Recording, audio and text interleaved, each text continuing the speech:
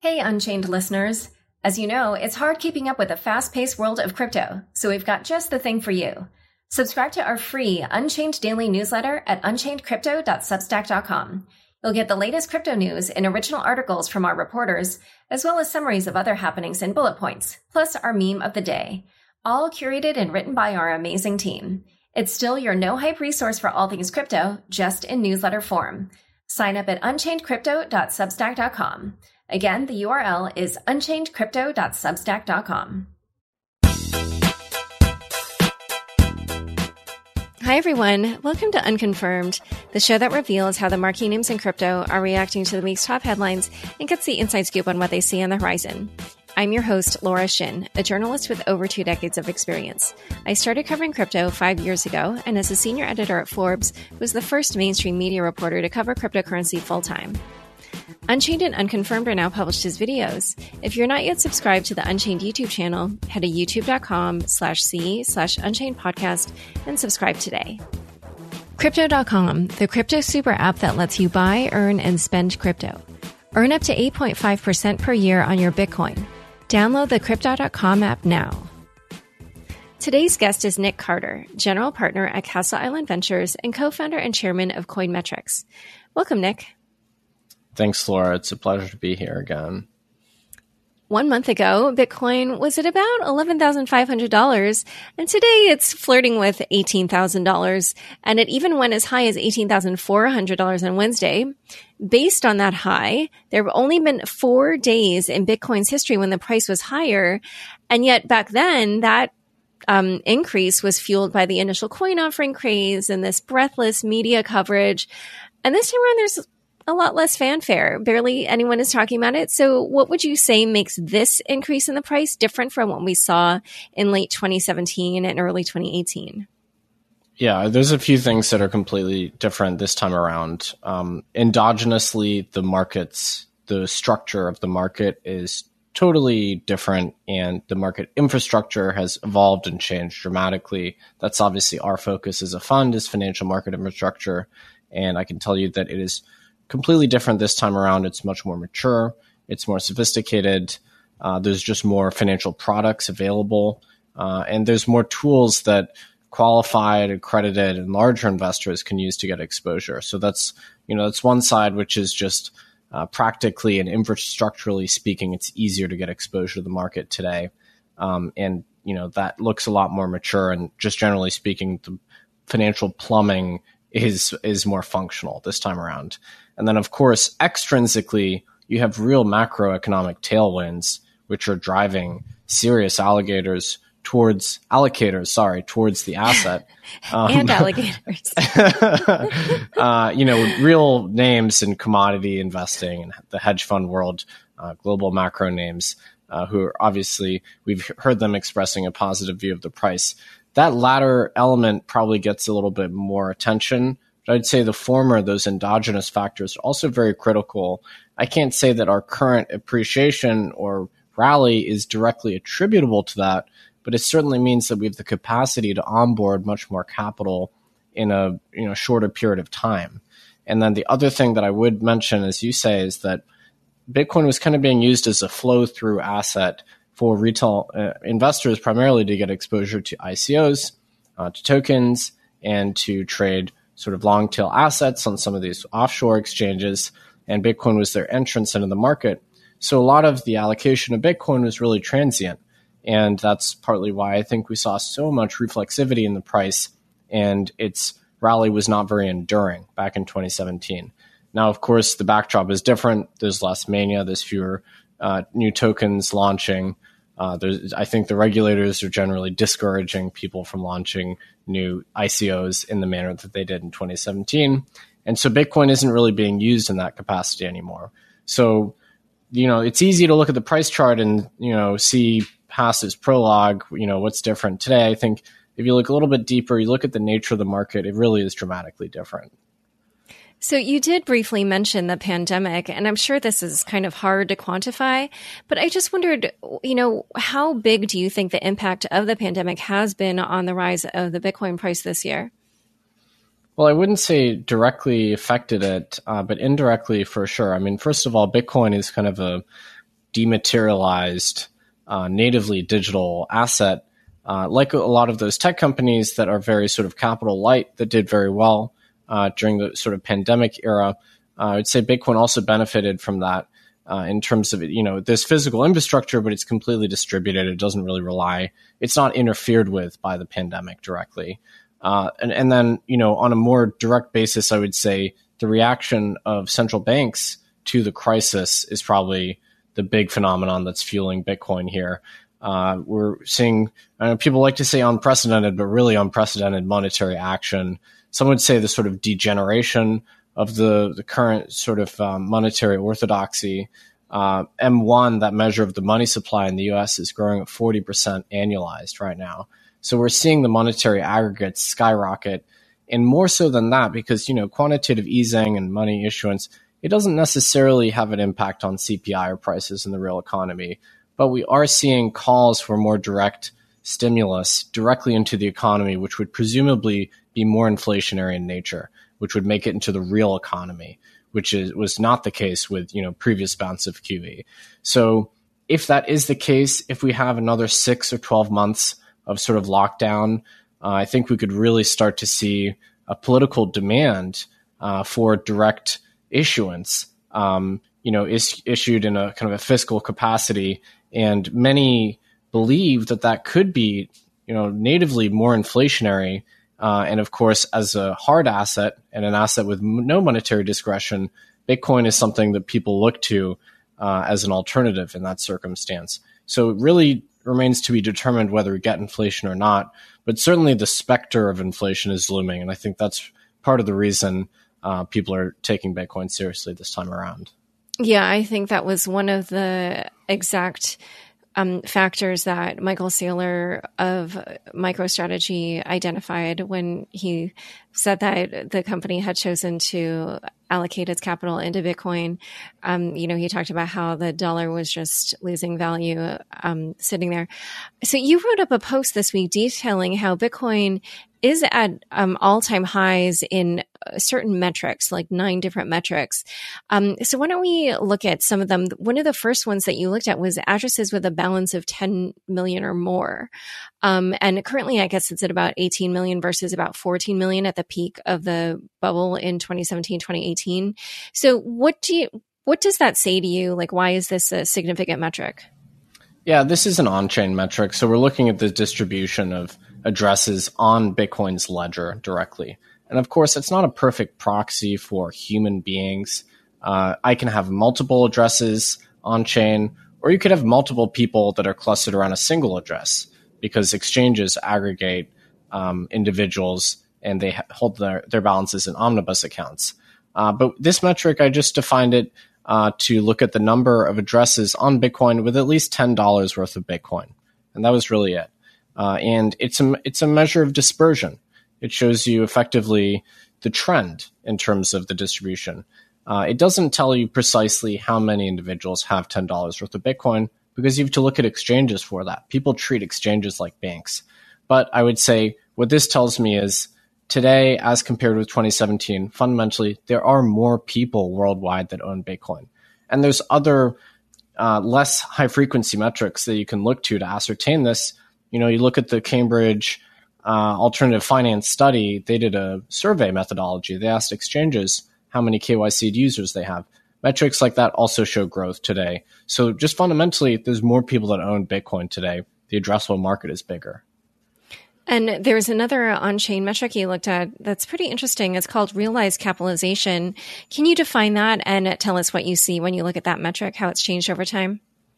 Yeah, this is a metric I introduced in 2018 and it surprisingly actually really caught on in the industry.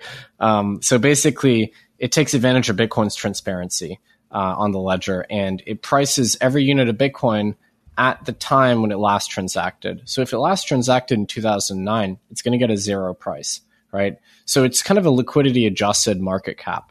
And I almost prefer it to market cap because it really takes into account the current conditions of the chain. And the intuition is if we're trading and transacting Bitcoin, eventually one of us is going to settle that transaction on chain. And now that doesn't necessarily hold for every transaction.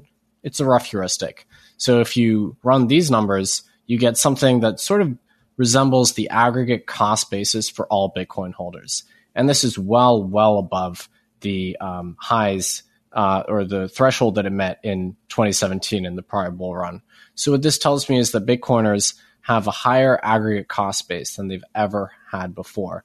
Effectively, Bitcoin is more liquid at these levels than it ever was before. And so this shows, a significant all-time high relative to late 2017. But it also maybe indicates that there's less desire to sell at this moment than there was in the previous bubble? Quite possibly, because you might say if someone has a very low cost basis, they're inclined to sell out at any moment. Whereas if you have a cost basis that's maybe closer to today's unit price, you might want to be a little bit more patient, wait for some more appreciation. In a moment, we'll also discuss derivatives in Bitcoin, but first a quick word from the sponsors who make this show possible. Crypto.com, the crypto super app that lets you buy, earn, and spend crypto, all in one place. Earn up to 8.5% per year on your BTC. Download the Crypto.com app now to see the interest rates you could be earning on BTC and more than 20 other coins. Once in the app, you can apply for the Crypto.com Metal Card, which pays you up to 8% cash back instantly. Reserve yours now in the Crypto.com app. Back to my conversation with Nick Carter. So another metric you looked at was open interest on CME Bitcoin futures, which has averaged $330 million this week, but actually surpassed, but this week surpassed 1 billion. What does open interest mean, and why did you think this number was significant? Yeah, open interest just refers to the nominal value of all the outstanding unsettled futures contracts.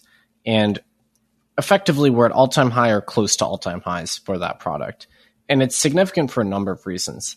The CME is, I believe, the largest derivatives exchange in the world, and it trades in all number of asset classes.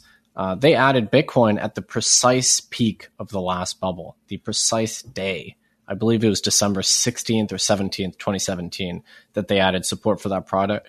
And some attribute the birth of that CME Bitcoin's futures product to the subsequent decline in Bitcoin's price. I don't have a view on that, but the CME is distinct because it is innately connected into the sort of legacy or traditional financial plumbing, and it's very easy to get exposure to it if you're sort of a more sort of regulated entity and you really care about your counterparty risk, and you maybe don't necessarily trust crypto exchanges necessarily. So it's an exchange that, for instance, Rentech, when they did their disclosure about potentially allocating to Bitcoin, they said they were going to look at the cash-settled CME Bitcoin futures product. So the more liquid it gets, the better the prospects are for some of those allocators that are maybe a little bit nervous about transacting with spot Bitcoin, but it's much easier for them to use CME as a counterparty effectively. And so the more liquid it gets, the better that is, I would say, for Bitcoin, the more capacity it has to take on those allocators. Now, a lot of people say that these cash-settled futures don't have any relationship to Bitcoin's price. I would contest that thoroughly. The market makers that are taking the other sides of those trades on CME futures are also interacting with spot. So there definitely is a connection to spot Bitcoin price. So just want to get ahead of that critique. Generally speaking, the other thing is CME is considered to be a highly reputable exchange. The more prevalence it has, probably the more assuaged the SEC is in terms of their critiques around the barriers to a Bitcoin ETF. And as some of these other offshore futures exchanges or derivatives exchanges face trouble, obviously we saw what happened to BitMEX, the CME is getting more and more influential in terms of Bitcoin price formation. This is an onshore exchange, it has surveillance sharing, it has all of that infrastructure that makes the SEC very comfortable. And so the more influential it gets, I think the better the prospects look for an ETF, which clearly would be an enormous catalyst for Bitcoin. Oh, yeah, definitely. And I know people are talking about how now that SEC Chairman Jay Clayton is stepping down, that could also be a green light for an eventual Bitcoin ETF. So just back to some of the different metrics that you looked at, a related one was the Bitcoin options open interest. And that is currently at about 3.5 billion compared to just about 100 million at the end of 2018. Can you define what that is and explain why that growth is so significant? It's a similar measure to the futures. It's the nominal value of all the outstanding options contracts that are open at a single point in time. And options in Bitcoin are still very small, ultimately. But the fact that they exist at all is quite useful. It gives traders more creative ways to express a view on Bitcoin. And so it means that Bitcoin can just accommodate more capital and more sort of complex opinions about the asset. Before we had secondary lending in Bitcoin, before we had these peer-to-peer credit marketplaces, you couldn't even short Bitcoin. The only opinion you could have of the asset was long. And then later on, that emerged, but you couldn't bet on volatility. Now that you have options, you don't have to take a directional bet on the unit price. You can bet on whether you think we're going to have a high volatility epoch or not. So that is just something that broadens the addressable universe of entities that might be interested in taking a perspective on Bitcoin. So the other thing would be commodity producers of the asset, the miners themselves, they absolutely take advantage of options. They're consumers of that financial product. This is one of the reasons why these things exist. It's not just for speculation. They actually derive a real benefit from it. They can hedge out some of their risk. If you think about what an ASIC is a bundle of call options that depreciates over some given period. Maybe it's 24 months. So they might want to hedge out some of their exposure to the sort of future cash flows that they would get from that. They can do that with options. So I would say just generally options are potentially a force for stability, actually, in the underlying asset. You also looked at Bitcoin priced in Turkish lira, which might seem a little bit random to most people. Back in 2017, 2018, Bitcoin hit a high of 80,000 lira. And now the price of Bitcoin in lira is at 129,000. So why did you decide to call out this metric? Yeah, and I didn't really want to, specifically point to Turkey as a case study for Bitcoin or anything, but Turkey's in the midst of a currency crisis. And there actually is a very vibrant Bitcoin ecosystem in Turkey. If you look at these on-the-ground metrics tracking adoption, Chainalysis has had some really good studies on this. Turkey is typically in the top 15 countries globally in terms of aggregate crypto attention, whether you're looking at flows on-chain, you're looking at exchange volumes, web visits to exchanges. So Turkey does have structurally fairly high enthusiasm for Bitcoin. But really the point I was making here is that we all look at the Bitcoin price in dollar terms, but the dollar is not the savings device that actually most people globally are using. Most people have to save in their local currencies. They don't have exposure to dollars through their local banking systems. And so I wanted to point out that there's a number of currencies where Bitcoin is already trading at all-time highs because those currencies are depreciating. That's not just the Turkish lira. You have a currency crisis in Lebanon. Bitcoin's at an all-time high in the Brazilian real, the Argentine peso, obviously the Venezuelan bolivar.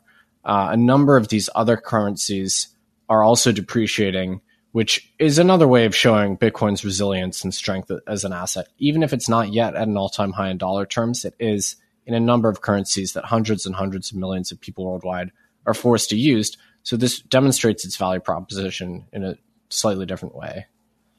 So we're not going to get to look at every metric you covered in your post, but one of the ones that was pretty interesting was how different the world looked in terms of stablecoins back in 2017, 2018 versus now.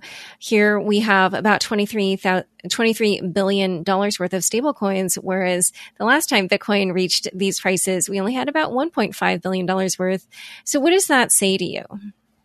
Yeah, and this is one of the trickiest metrics, right? Because certain outsiders will point to the growth in stablecoins and say, well, those stablecoins are just being issued unbacked and somehow that's causing the price of Bitcoin to increase.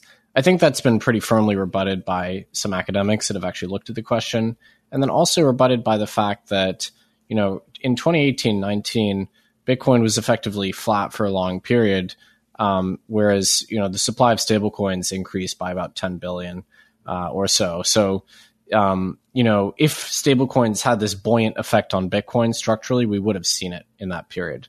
But I think generally stablecoins are useful for Bitcoin because they enable crypto native firms to de-risk their exposure without exiting to fiat. So it kind of traps capital in the ecosystem.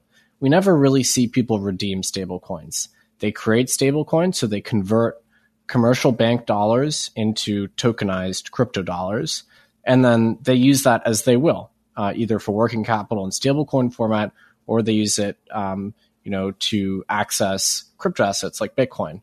But they don't exit the system. So it's like Hotel California. The capital stays within crypto land. And some of that stablecoin issuance is definitely dry powder for accessing crypto. I think it just generally enhances the liquidity profile of the entire industry. It makes it more integrated. And so the other thing would be, as more people get used to, and maybe this is their first experience with a natively digital asset, it's a stablecoin, that can then be the on-ramp for, state-independent monetary assets like Bitcoin. So I think it can be sort of a gateway drug, so to speak. So I'm firmly in the camp of stablecoins being generally mutualistic with Bitcoin, albeit not in this direct price accretive way. And one last quick question. I did see some theories, I guess one particularly purported by CoinDesk in an article saying that Chinese miners have been having a hard time selling the Bitcoin they've been mining, and that's part of the reason that we've seen this rise in price. I did see some other people disputing this on crypto Twitter.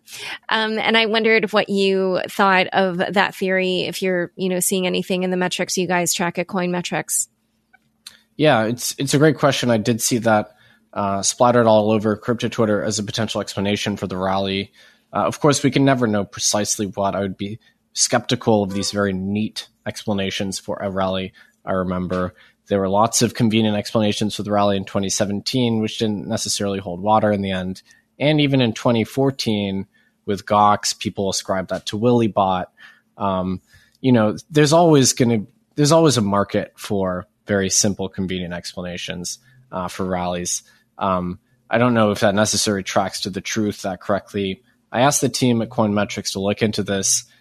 They showed me a chart. I can't, depict it for you right now. Maybe we can flash it up on the screen. Tracking what miners are doing, what mining pools are doing. What we're really seeing is actually mining pools are selling progressively, and there was no interruption from the OK exchange, stopping service or barring withdrawals. Yeah. So we didn't really see a correlation in any of those metrics between OKX and miner activity. It seems pretty much normal. The other way I would caution people ascribing a lot of faith to this theory would be, the Coinbase reward is fairly low. I think it's about 1%, annualized inflation or issuance.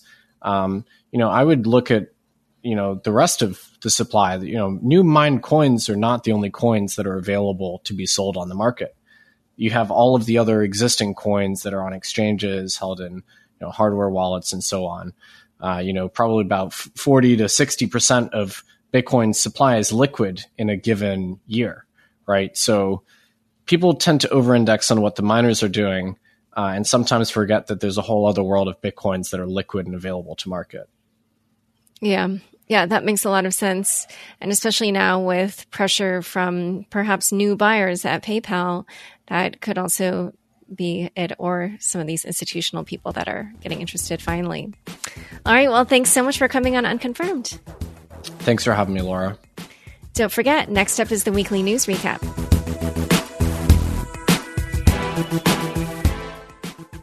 Thanks for tuning in to this week's news recap. First headline: Binance is suing Forbes for defamation. Binance Holdings Limited has filed suit against Forbes, Disclosure, my former employer, and 2 reporters for defamation. The lawsuit comes after Forbes published an article last month detailing alleged regulatory evasion by the crypto exchange. Binance is claiming harm at the hands of Forbes reporters Michael Del Castillo and Jason Britt over a story it says, quote, contains numerous false, misleading, and defamatory statements. Binance is demanding the story be taken down and is also asking for punitive damages.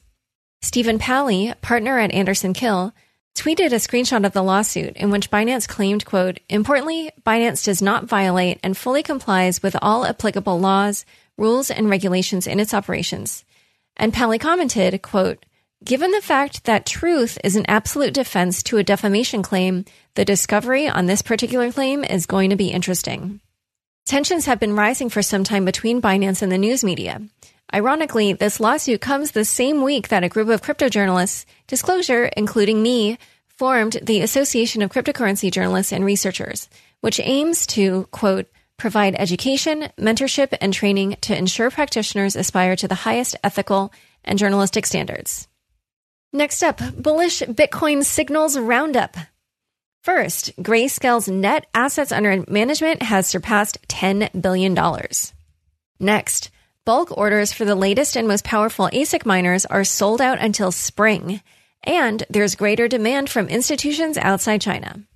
Next, skyrocketing Bitcoin prices have led to new highs in Bitcoin derivatives markets, with CME open interest in its Bitcoin futures crossing $1 billion, an all-time high. Next, Mexican billionaire Ricardo Salinas Pliego, the founder of Grupo Salinas, revealed in a tweet on Wednesday that 10% of his assets are in Bitcoin. He said, quote, "Bitcoin protects the citizen from government expropriation." Next up is a regulatory roundup. SEC Chairman Jay Clayton is stepping down from his post at the end of the year, months ahead of his planned June 2021 departure. This news was mostly welcomed by those in the crypto space, with Larry Cermak of The Block tweeting that this boded well for a long-awaited Bitcoin ETF. Surprisingly, on CNBC, Clayton also said that the inefficiencies of existing payment systems have driven the rise of Bitcoin. Next headline, acting controller of the currency, Brian Brooks, has been nominated to a full 5-year term leading the national bank regulator. While the nomination itself is positive for crypto, CoinDesk's Nicholas Day tweeted, quote, "Brooks's path forward is murky," citing an upcoming shakeup in the Senate Banking Committee. Sean Jones, who has been a major player in crypto anti-money laundering regulations, spoke at the second annual V20 Virtual Asset Service Providers Summit, saying that the Financial Action Task Force needs to take a wholly new approach to how it polices crypto. She said that the FATF is trying to graft existing anti-money laundering regulations onto crypto intermediaries, when the core of crypto is to transact without intermediaries. She suggested the regulators look more closely at DeFi. If you missed Sean on Unchained in August discussing why the travel rule is one of the most significant crypto regulations, check out the episode.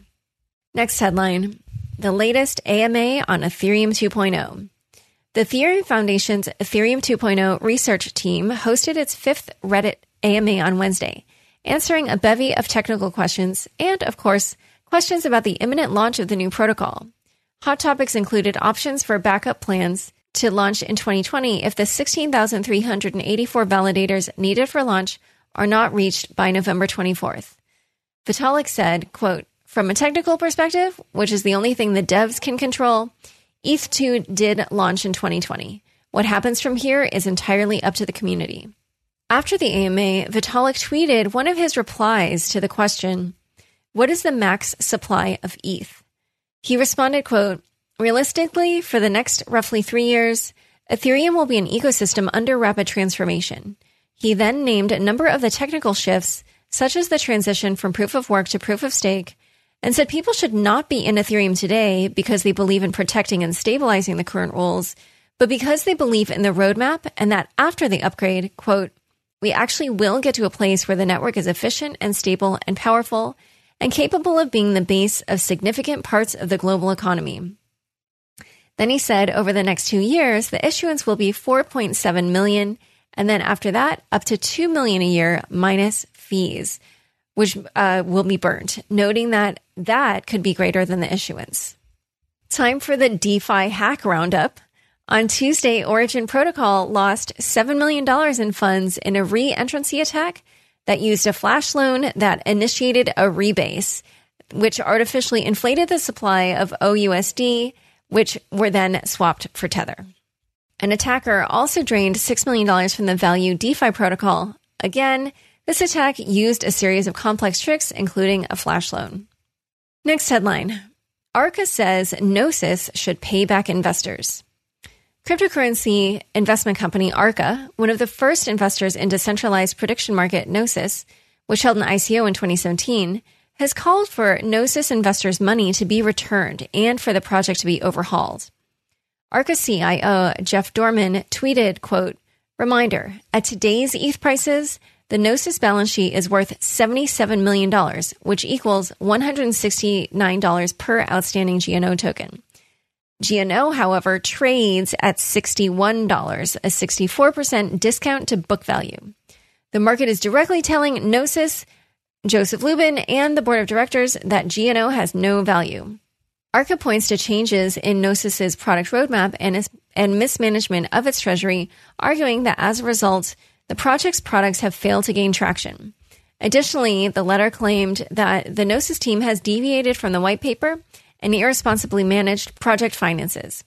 Arca outlined a number of recommendations for Gnosis, including buying back tokens from holders, which, quote, would allow Gnosis to run as a lean startup, rework the token's use cases, and redistribute the remaining tokens in order to create a network effect on existing products. Gnosis co-founder Martin Koppelman said in a statement to the block, quote, "We had already been working on an alternative path for the GNO token, which we think is much more appealing. Our own proposal includes a Gnosis DAO and gives much more ownership to GNO holders. It will be presented to the community very soon." Crypto Twitter had fun with the "this claim is disputed" flag on Twitter this week, applying it to all sorts of tweets, such as this one by CZ, which said, "Bitcoin is dead. This claim is disputed." Thanks for tuning in. To learn more about Nick and Bitcoin, be sure to check out the links in the show notes of this episode. Don't forget, we are now on YouTube. Subscribe to the Unconfirmed Unchained podcast channel on YouTube today. Unconfirmed is produced by me, Laura Shin, with help from Anthony Yoon, Daniel Ness, Bossy Baker, Shashank, and the team at CLK Transcription. Thanks for listening.